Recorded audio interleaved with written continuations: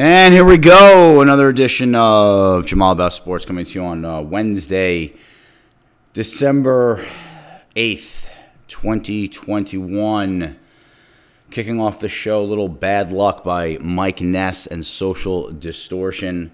As always, I'm your host, Jamal Hayden, and we've got a big show to get to. We have NFL. Lions get their first win of the year at long last, finally, mercifully.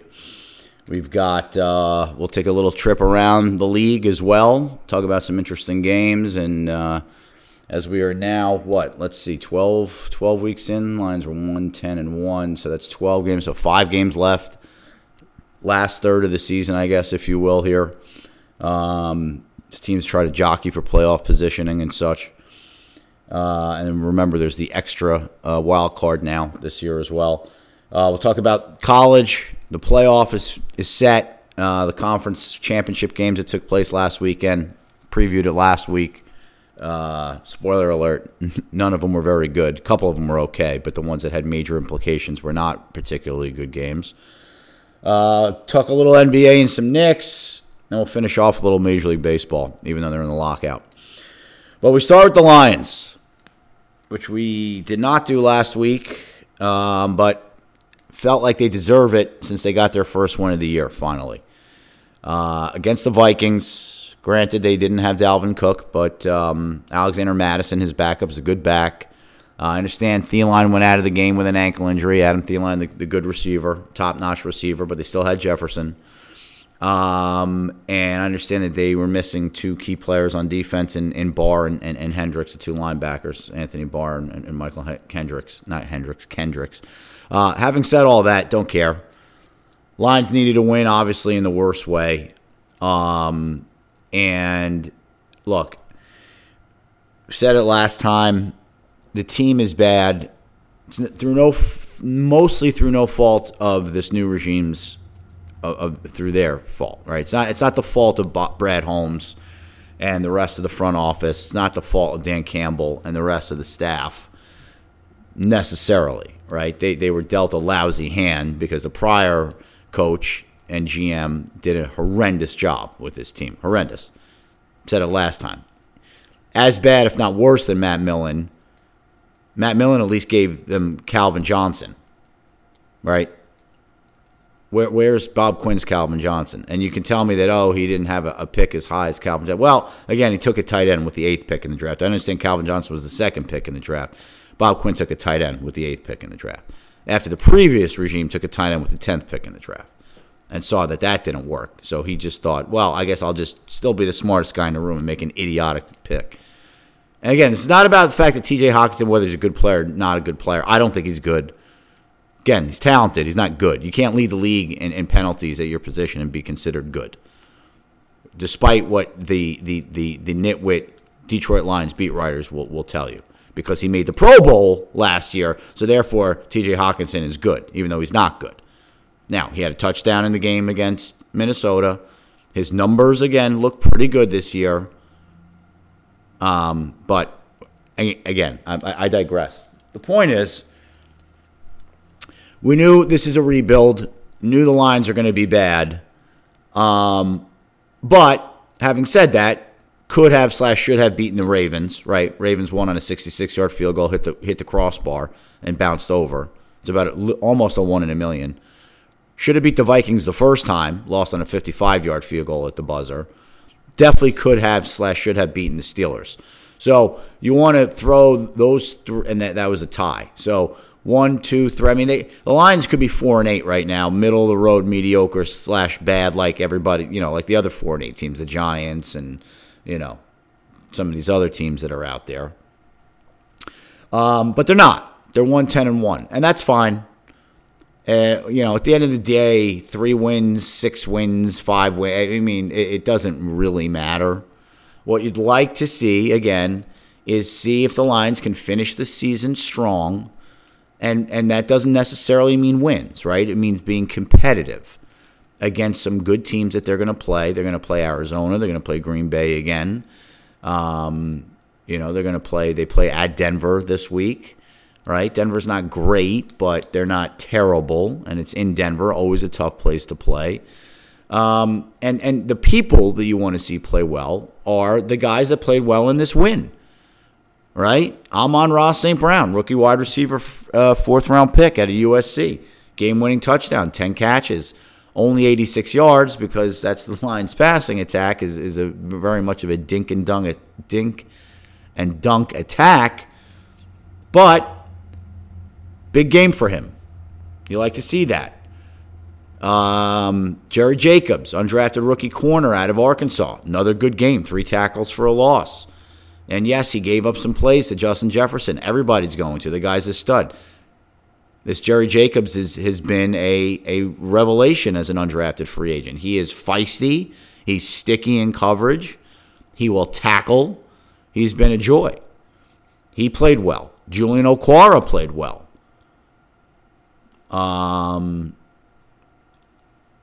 Derek Barnes had a big hit on a 2-point conversion, stoned a guy on a running play. Rookie fourth-round pick out of Purdue, middle linebacker. So some young guys, the offensive line as a whole played well. The offensive line as a whole for the Lions is still fairly young. Young veterans like Taylor Decker, and then Penei Sewell, obviously the 7th pick in the draft this year, among others. Jonah Jackson, 3rd-round pick last year as the left guard. So they played pretty well.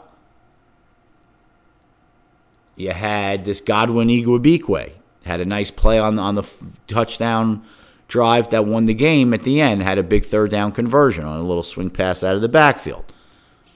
Right, so some young guys showed up. Tracy Walker had a good game.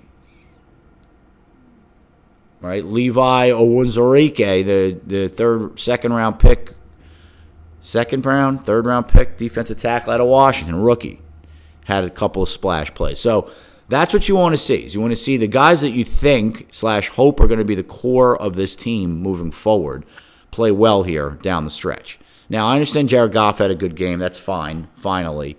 They finally threw the ball down the field a little bit. Josh Reynolds certainly seems to help, former Ram, that Goff had some chemistry with when he was with the Rams. The Lions signed off the street several weeks back, had a nice game. Had the touchdown against the Bears on Thanksgiving, had a good game this past week. He might be a piece moving forward. Who knows? He's still relatively young. But, that's what you wanted to see. And the defense, honestly, has played pretty well this year. It's played probably over its head. Now, when they need a stop in the worst way, they can't get one. I mean, that's been their MO, right?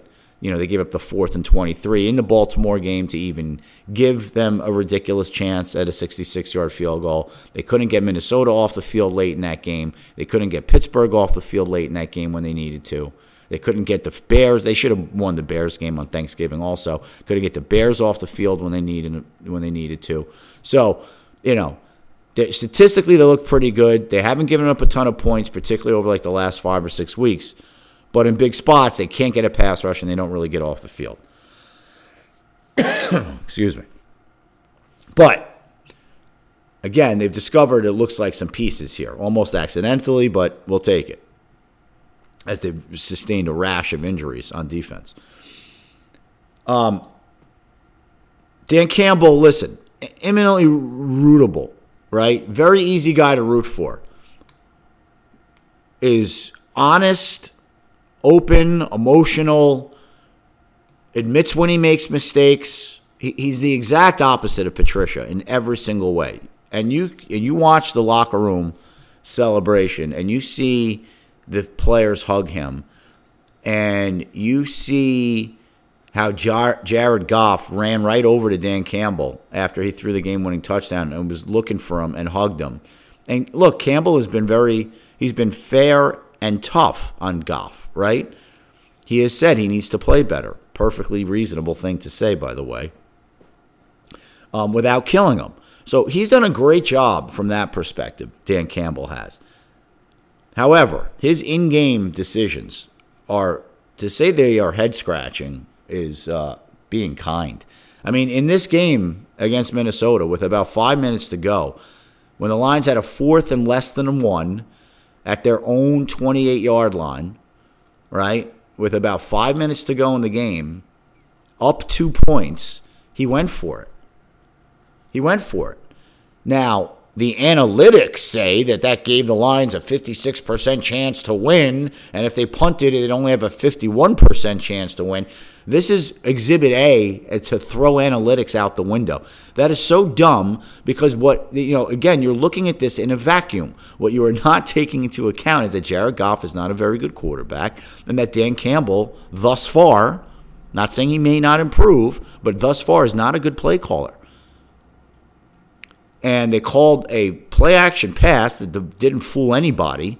And not only did they not even get it, Goff fumbled, because that's what he does. Anytime you breathe on the guy, he fumbles, and Minnesota recovered. Wouldn't have mattered anyway. It was fourth down. But my point is, analytics are useful to a point. But, yeah, again, you have to understand the flow of the game, what's going on. Now, it ended up working out because the Vikings scored a touchdown but left the Lions enough time to come down the field and score a touchdown of their own to win the game. And if that was part of his calculus, then I'll give him a little bit of a break. I don't think it was, honestly. It probably was not. Because here's why it's a dumb play to go for it on fourth down. There's like 5 minutes left to go in the game. So even if you get the first down, you can now go 3 and out on your next set of downs. And all you've done is, you haven't really improved your field position by that much. Let's just say you get 7 yards in the next 3 plays, and now it's 4th and 3. You're not going to go for it 4th and 3. You kick the ball from the 36-yard line, and you're still giving the ball back to the Vikings, right? So, and you haven't improved. It's idiotic. You could make the argument to go for it there. If a first down seals the win and ends the game, then yes, I understand going for it. It's super aggressive and it's risky, but at least the argument is, well, we get the first down, the game's over, we win the game. We take a knee, 3 plays in a row, 4 plays in a row, game over. Then you could have an argument. But the fact that there was all that time left in the game and a first down there guarantees you absolutely nothing. It's just beyond idiotic. It's beyond idiotic. And again, this is the same thing in baseball where axioms that were tried and true for hundreds of years are now somehow deemed ineffective based on analytics. It's stupid. It's dumb groupthink, and it makes no sense.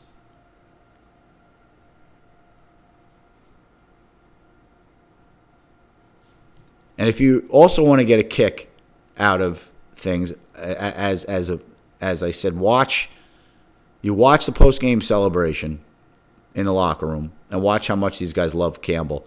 Listen to Dan Miller, Detroit Lions radio play-by-play guy, call that last play. He is, by the way, a joy to listen to. If you're a fan of the Lions or if you're not, if you just like listening to happy, cheerful, joyful guys who love what they do, that Dan Miller is your guy. He's tremendous. Love him. All right, moving on. Let's take a little look around the league. So, Monday night game, Patriots played the Bills up in Buffalo. Big game for both teams, right? Patriots were 8-4 at the time. Buffalo was 7-4. Buffalo's trying to, supposedly the best team in the division, right? They had a good year last year. Supposedly going to try to, compete to represent the AFC in the Super Bowl. It's a big game for them. They needed to win that game. They did not win that game. They lost that game 14-11. The wind was howling. Huge gusts made it hard to throw the ball. Patriots threw the ball 3 times. 3 times and won the game. So, of course, all the sycophants have to start to, bow down to the altar of Bill Belichick. And Sean McDermott, the head coach of the Bills, was having none of it after the game. None of it. And I understand he comes across as a little bit whiny. I don't care. I liked it. I thought it was actually pretty funny. Because the reporters ask him, well, what do you think of, Belichick's game plan, right? Basically to run the ball at almost every time. And, subsequently, the Bills' inability to stop it, which was embarrassing. And Sean McDermott is a defensive guy. He was a defense coordinator at Carolina before he got this job. I mean, seriously, at some point, Buffalo, do you not just put 10 guys in the box? And they actually, one of the Patriots' touchdowns, they got that long touchdown run early in the game because they did have everybody up there. And, one guy overran it and missed his gap, and the other guy kind of arm tackled, and that was it. And there's nobody back there. And so it was an easy touchdown for the Pats. But that was a bad loss for the Bills. Bad loss. So the Patriots now somehow are 9-4. The Bills are 7-5. Thing about the Bills is they don't really run the ball very well themselves. They kind of have a two-back approach with Moss and Singletary, but they don't run it that much. They like the quarterback to run it sometimes. And look, he's a dynamic athlete and played great last year. That offense is not that scary right now. I mean, it's pretty one-dimensional. They're pretty much a passing team. So, I mean, that's a big problem. Which is weird since they're Buffalo, right? And you would think they want to get home field advantage, and when the weather gets bad in late December and January when the playoffs are, you'd think you'd want to take advantage of that. But the Bills, again, they're not equipped to run the ball, really, particularly well. So it looks like right now, Pats 9-4, Bills 7-5. Pats on easy street, as usual, to go win the division because the rest of that division stinks. I understand the Dolphins have sort of put themselves back in the mix here with 5 wins in a row, and they're 6-7. And, the Jets are going to jet 3-9, kicking fiasco. They're just, the poor Jets. They really are just absolute. They are the Lions of the AFC. And then in the AFC North, you've got the Ravens, who played the Steelers, had a chance to bury the Steelers. And rather than scored a touchdown late to tie, or should have been a tie, Harbaugh elected to go for 2 after the game, citing the fact that they were so beat up in the secondary, he didn't think they could win it in overtime and wanted to go for it right then and there. And to be fair, they called a great play. They had the guy wide open for a 2-point conversion, and Lamar Jackson just made a bad throw. They had Mark Andrews, a tight end, wide open in the flat, and he just made a bad pass. So they're 8-4. The Bengals are 7-5. Steelers are treading water on life support at 6-5-1, and the Browns are 6-6. So none of those teams are officially out, but the Browns are going to probably have one more loss maybe if they want to make it. Same with the Steelers. Bengals are a strange team. They were getting killed by Chargers the other day, 24-0. They battled back, ended up losing anyway. They've got a lot of weapons on offense, starting with the quarterback Burrow, and then Joe Mixon, the running back, and Jamar Chase, a rookie wide receiver. Also T. Higgins, second-year wide receiver, big tall stud out of Clemson, and Tyler Boyd. They've got plenty of weapons on offense. They're just a strange team. They look really good one week, and then they look terrible the next. Tough team to figure out. AFC South, the Titans are 8-4. They're kind of treading water again. Same thing. No Derrick Henry has killed them. No A.J. Brown's killed them. Tannehill's not good enough to carry an offense on his shoulders. The Colts, after a rough start of 7-6, they really should have beat Tampa Bay 2 weeks ago. Turned the ball over in the red zone 3 times. Blew out the hapless Texans this past week. I don't take much from that. And then you got the Texans and Jaguars at 2-10 each. Terrible, awful teams. And then in the AFC West, you got the Chiefs at 8-4, have won 5 games in a row. They looked okay doing it, not great. It's certainly not the same explosive offense we're accustomed to seeing from the Chiefs. Chargers are like the Bengals of the West Coast. They're 7-5. The quarterback, Justin Herbert, looks great most of the time. Austin Eckler is one of the best all-around backs in the NFL. Mike Williams is a stud at wide receiver. The other, why can't I think? Keenan Allen, their other wide receiver, is really good. They've got some pieces on defense. The Bosa kid. Again, Chargers, I can't figure them out either. They should be better than they are. So my point is, if you look at the AFC, there's no great team. I understand the Patriots have the best record. They're not great. They're still not great. They got the best coach, and that might be all that you need because, look, the rest of the AFC, I understand there's still 5 weeks to go here, so somebody could, announce themselves. The Chiefs might, maybe they put it all together and get hot again. And if they could have home field advantage, that's a tough place to play in Kansas City. But, the Ravens, no. I mean, they don't impress me. I mean, that offense, I mean, Lamar Jackson's come crashing back down to earth. By the way, the Ravens are dumb lucky to be 8-4. They probably they easily could be 4-8. I mean, I already talked about they should have lost the Lions. They probably should have lost to the Colts. There's 2 other games they should have lost. I forget now exactly. I mean, the Ravens not that good. Again, the Bengals look like world beaters one week. Next week they look terrible. Titans, if they get Derrick Henry back and they get A.J. Brown back, then that changes everything. Because the rest of that team is actually pretty good. The Raiders are alive at 6-6 technically. They're another one you can't figure out. Good one week, terrible the next. Same with the Broncos. The Broncos aren't any good. I honestly don't even know how they have 6 wins. They get the quarterback Teddy Bridgewater with his pop gun arm. They've run the ball actually. Javonte Williams looks really good, rookie running back out of North Carolina. And Melvin Gordon is chipped in too. But there's no great team in any of the NFL, and particularly in the AFC. And you go over to the NFC, and the Cowboys are 8-4. When they're at their best and everybody's healthy, they look really good because they have playmakers on defense with Parsons and Diggs in the back end there with all the interceptions. And Van Der Esch has played better this year again and at linebacker. And the Cowboys look good when everything's going right, and when they've got all their offensive linemen. And look, Tony Pollard looks like he may be replacing Zeke Elliott in the not too distant future. Running back looks explosive. Zeke looks like he's got too much tread on the tires these days.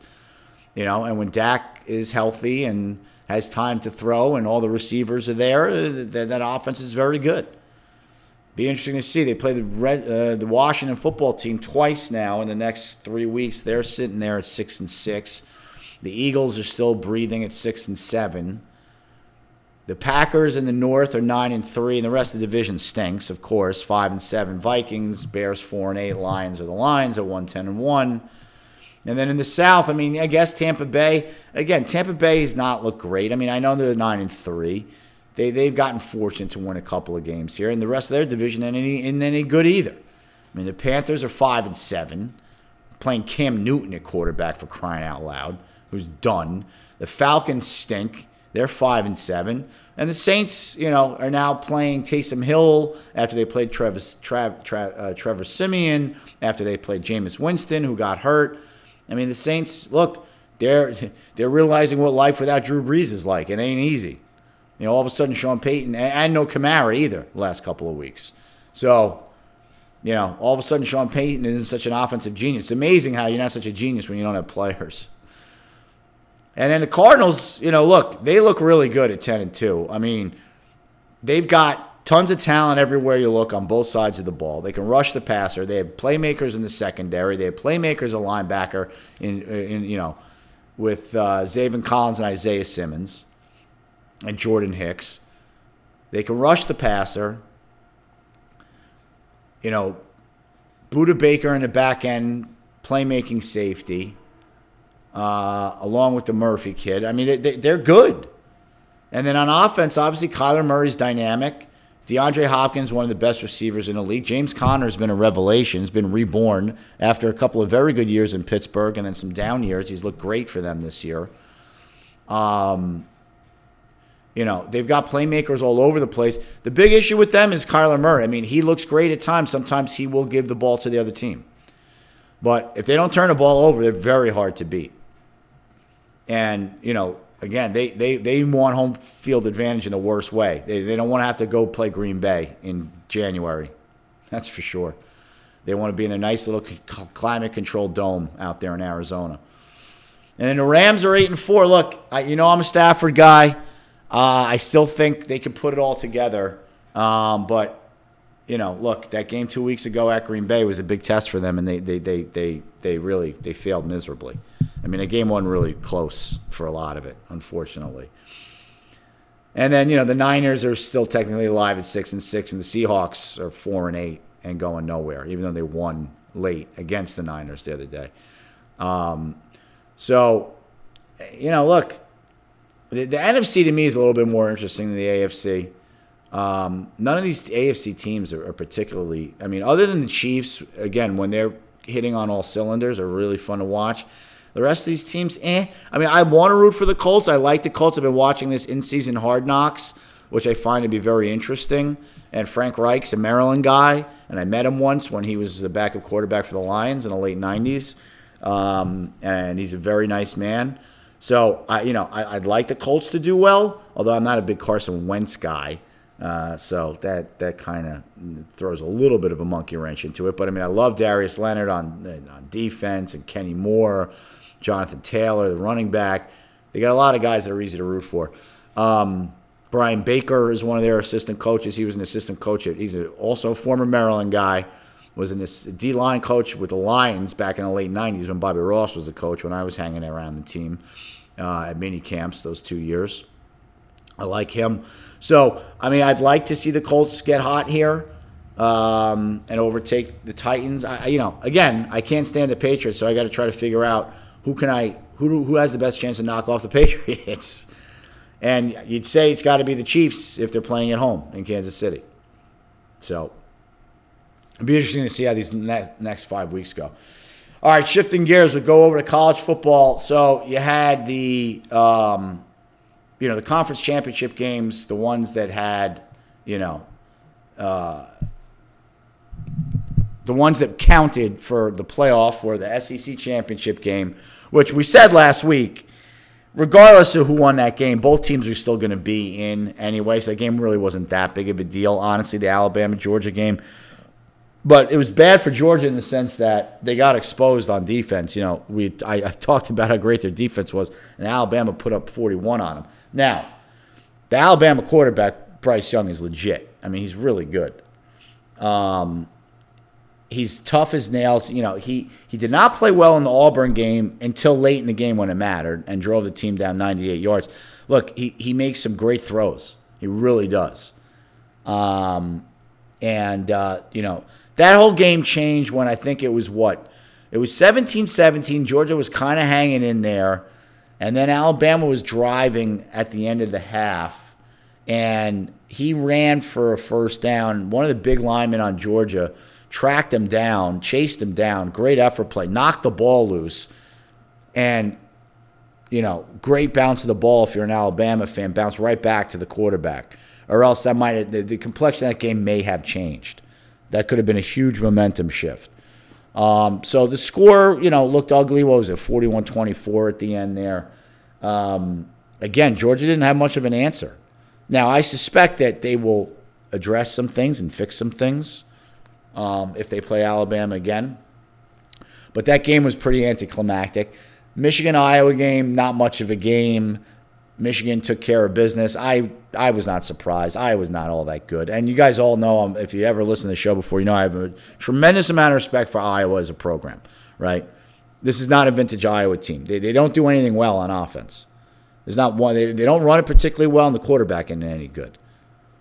So, and they got kind of lucky when they beat Penn State earlier in the year because Penn State's quarterback got hurt.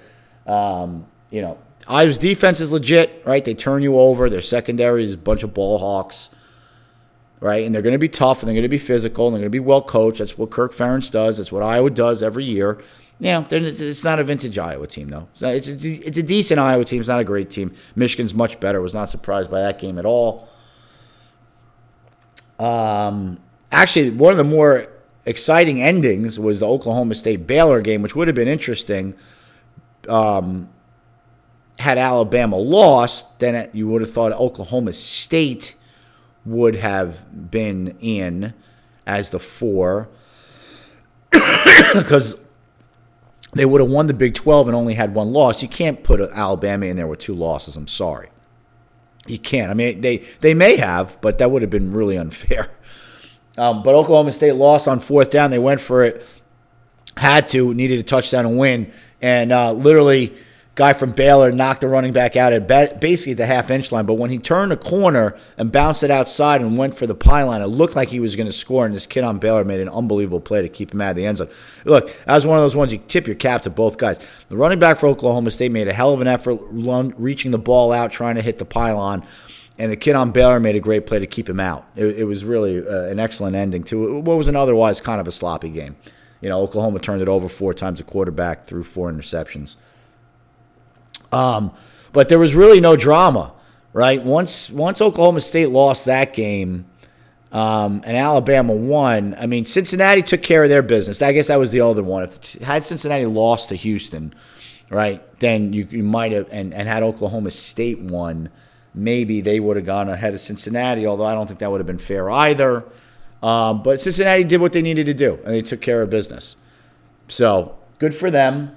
So, they will play Alabama. Georgia will play Michigan. And we'll see. It'll be... Look, obviously, the chalk says Alabama's going to, beat Cincinnati and beat them fairly easily. I think they're a 2-touchdown favorite.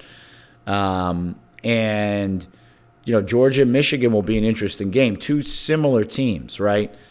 Michigan doesn't throw it all that well. Neither does Georgia. Michigan wants to run the ball, so does Georgia. Michigan wants to play good defense, so does Georgia. So 2 teams that are somewhat mirror images of each other.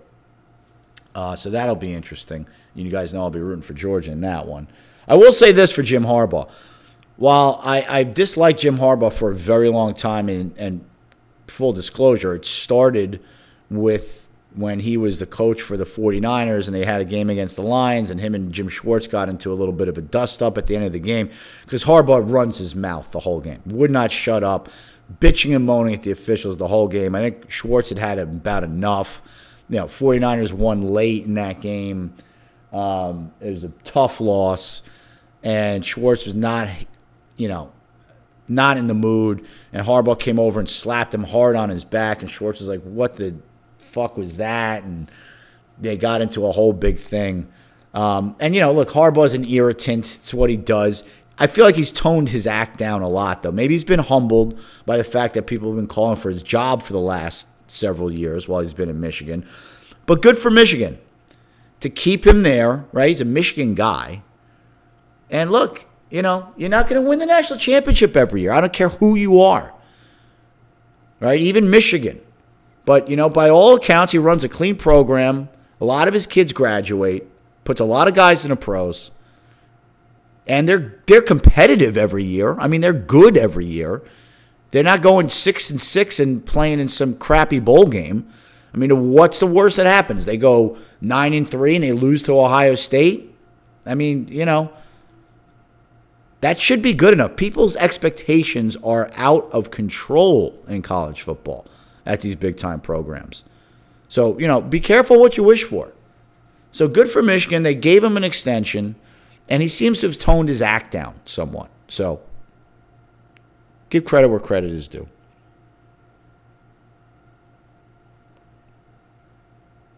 And congratulations, by the way, to my alma mater, the University of Maryland Terrapins. Granted, 6-6 didn't seem like a lot. Based on the recent history, it was a step in the right direction. Granted, I understand the last game they blew out a bad Rutgers team. You know what?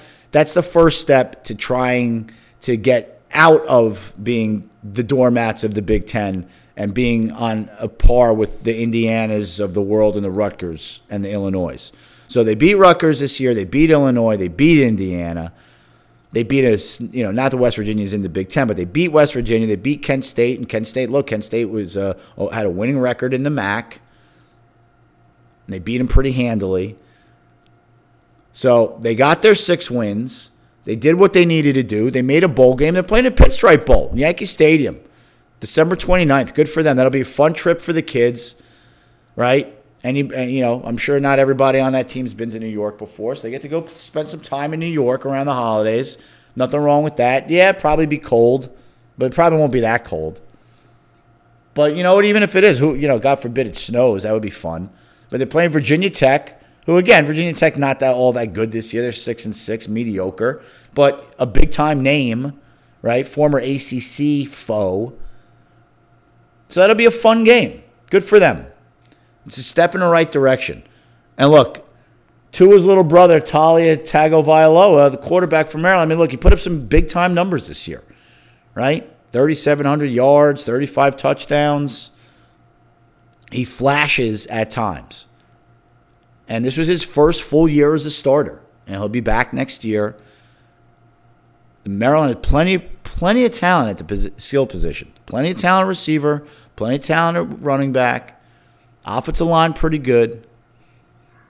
They had some players on defense. Look, Maryland's biggest problem is Maryland. They shoot themselves in the foot constantly. I was at the Maryland-Ohio State game. And I understand that the final score was ugly and they got blown out. Maryland hung with Ohio State for the first quarter and a half of that game, moved the ball between the 20s. Once they got in the red zone, shot themselves in the foot. Penalties, turnovers. Now, I'm not saying they're as good as Ohio State. They're not. But they're not as bad as, 55-17 or whatever the final score was. Same thing in the Michigan game. They were competitive for a while. Same thing, Penn State, they played with Penn State that whole game. They should have beaten Penn State, frankly. Minnesota kind of ran over them a little bit. But, look, Minnesota can be tough at times. Big physical team. And same thing, they hung in with Michigan State in that game too early.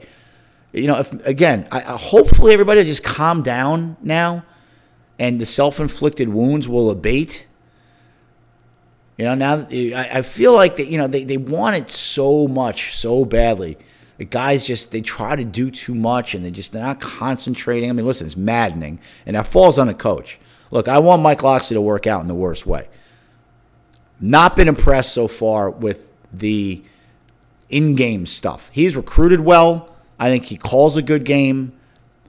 Well, he doesn't call the plays, but it's his offense. I think it's a good offense. The discipline or lack thereof has been a major issue. So hopefully they'll clean that up now.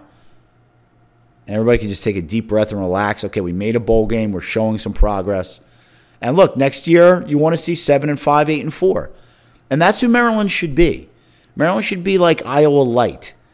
7-5, 8-4, really good year, 9-3, maybe 10-2. And you upset one of the big guys, right? The big dogs being Michigan and Ohio State, Penn State, maybe Michigan State, right? Those four are most of the time, and I maybe throw Iowa in the mix, those five, but Maryland will play all these teams every year, right? So they don't play Iowa every year because they're in a different division. But the teams in their division that they do play every year, Ohio State, Michigan, Michigan State, and Penn State. They can upset one of those big four, not every year, but every other year. And like I said, win 7, 8, 9 games. In a really good year, maybe you win 10. That's fine. That's great. But there's no reason Maryland can't be that. They have good facilities. They're in a part of the country that's very rich in talent. That D.C., Maryland, Virginia, right? Jersey's not far away. All right, they're in the Big Ten. All the games are on TV. There's no reason why they can't be a solid program, year in, year out, consistent. No reason. No reason at all.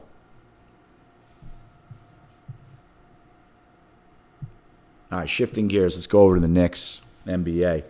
So since Thibodeau made the switch from Kemba Walker to Alec Burks, they had gone 0-3 until last night. They went on the road. They played the Spurs. So this, again, not a vintage Spurs team. They have a losing record. But the Spurs are always dangerous as far as I'm concerned. And they have talent. And Popovich is still the coach. They're always dangerous. And there's a home game. Look, the Spurs just beat the Warriors the other night. The Warriors, between the Warriors and the Suns, the two best teams in the league. Right? What are the Warriors, like 20-5 or something? So they're dangerous. And the Knicks won. And that was nice to see. R.J. Barrett had a huge game, finally. And look, I think I've said it before. I'll say it again. As important as Julius Randle is to the Knicks, as R.J. goes, that's how the Knicks go. He plays well, they win. He has bad games, they lose. And he had that great stretch of games, 5 in a row, when the Knicks were playing well, when he had 20 or more points, and he's shooting 50% from both the field and from three. And he looked like he was making the jump. And then it all kind of came crashing down. He went into a shooting slump. Then he got sick. Thibodeau also made another lineup change last night. He took Mitch Robinson out of the starting lineup at center and put Nerlens Noel in there. Noel didn't play particularly great, but Robinson played great off the bench. He had 11 points, 14 rebounds, and a ton of offensive rebounds and putbacks. And he looked much more energized playing with that second unit, with Quickly and Rose and Toppin. I mean, that's a fun group. Robinson, Rose, Toppin, and Quickly, and whomever else the fifth guy is going to be. That's a fun group to watch. And again, they got to figure out more minutes for Toppin. Yeah, he had 8 points in 15 minutes last night. 4 for 6, brings an energy. You want to see him improve the jump shot, but look, again, focus on what the guy does well, which is get out on the break, finish, and he's gotten better in the half court when he has a mismatch and a shorter guy's guarding him. Last year he was always in a hurry. This year he slowed it down a little bit, and he can score in the post. So, look, Knicks are 12-12. There's a ton of games left. Everyone's, people talk about standings now in the NBA. What are you talking about standings? It's like 55 games left. And by the way, if you do want to look at the standings, the Nets have a great record. The Bulls look really good. Milwaukee had a slow start. Charlotte, who's a competitor, the Sixers, and they're a couple games over 500. I mean, there's so much time left. It's so silly to start talking about standings already, 24 games in.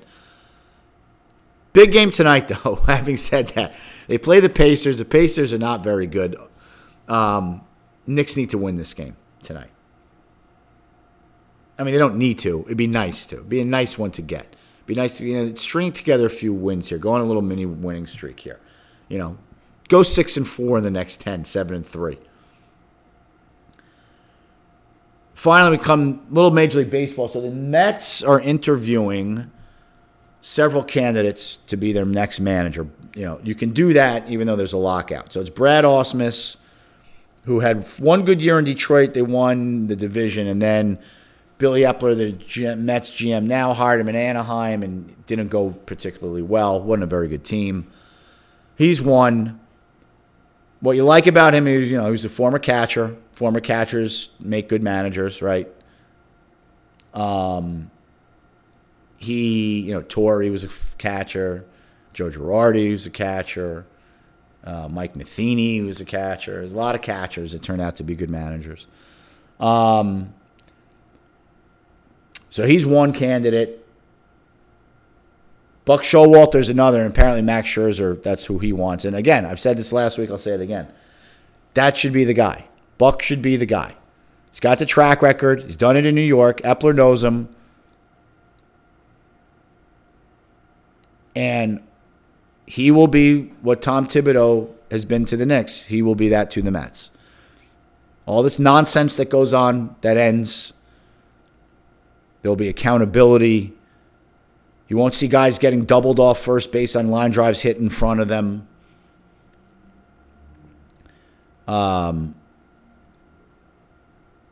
He will bring an air of professionalism and accountability that has long, long been lacking with this team. Even when Terry Collins was here, they talked about it. I didn't see a lot of it, honestly. So I think Buck should be the guy. And then finally, congratulations to Jim Kitty Cott for finally being inducted into Major League Baseball Hall of Fame. Well, long overdue as far as I'm concerned.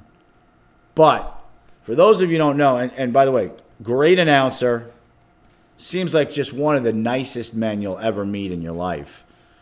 But career record of 283 and 237 with a 3.45 ERA. Also had 17 saves just for good measure because he pitched in relief late in his career. I think let's see, he won 1, 2, 3, 4, 5, 6, 7, 8, 9, 10, 11, 12, 13, 14, 15, 16 gold gloves. 16 gold gloves. Had that, I think, epic showdown against Sandy Koufax in the World Series one year. Had years where he pitched, let's see, how many? I mean, it was a different sport back then. I get it. But, 200 innings every year. 200, 269, 243, 264, 300. In 1966, he went 25-13 with a 2.75 ERA. He had 41 starts, 19 complete games, 304 innings.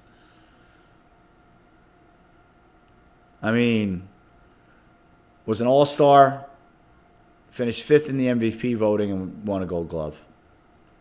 One of his 16 Gold Gloves. The guy had a tremendous career. Tremendous. So, kudos and congratulations to one, again, a great announcer and one of the nicer guys you'll ever run across in Jim Cott. Good job, Kitty. All right, that's going to do it for this week's episode of Jamal About Sports. As always, thanks for listening. You can check us out on Apple Podcasts, iTunes, SoundCloud. Until next time, peace out.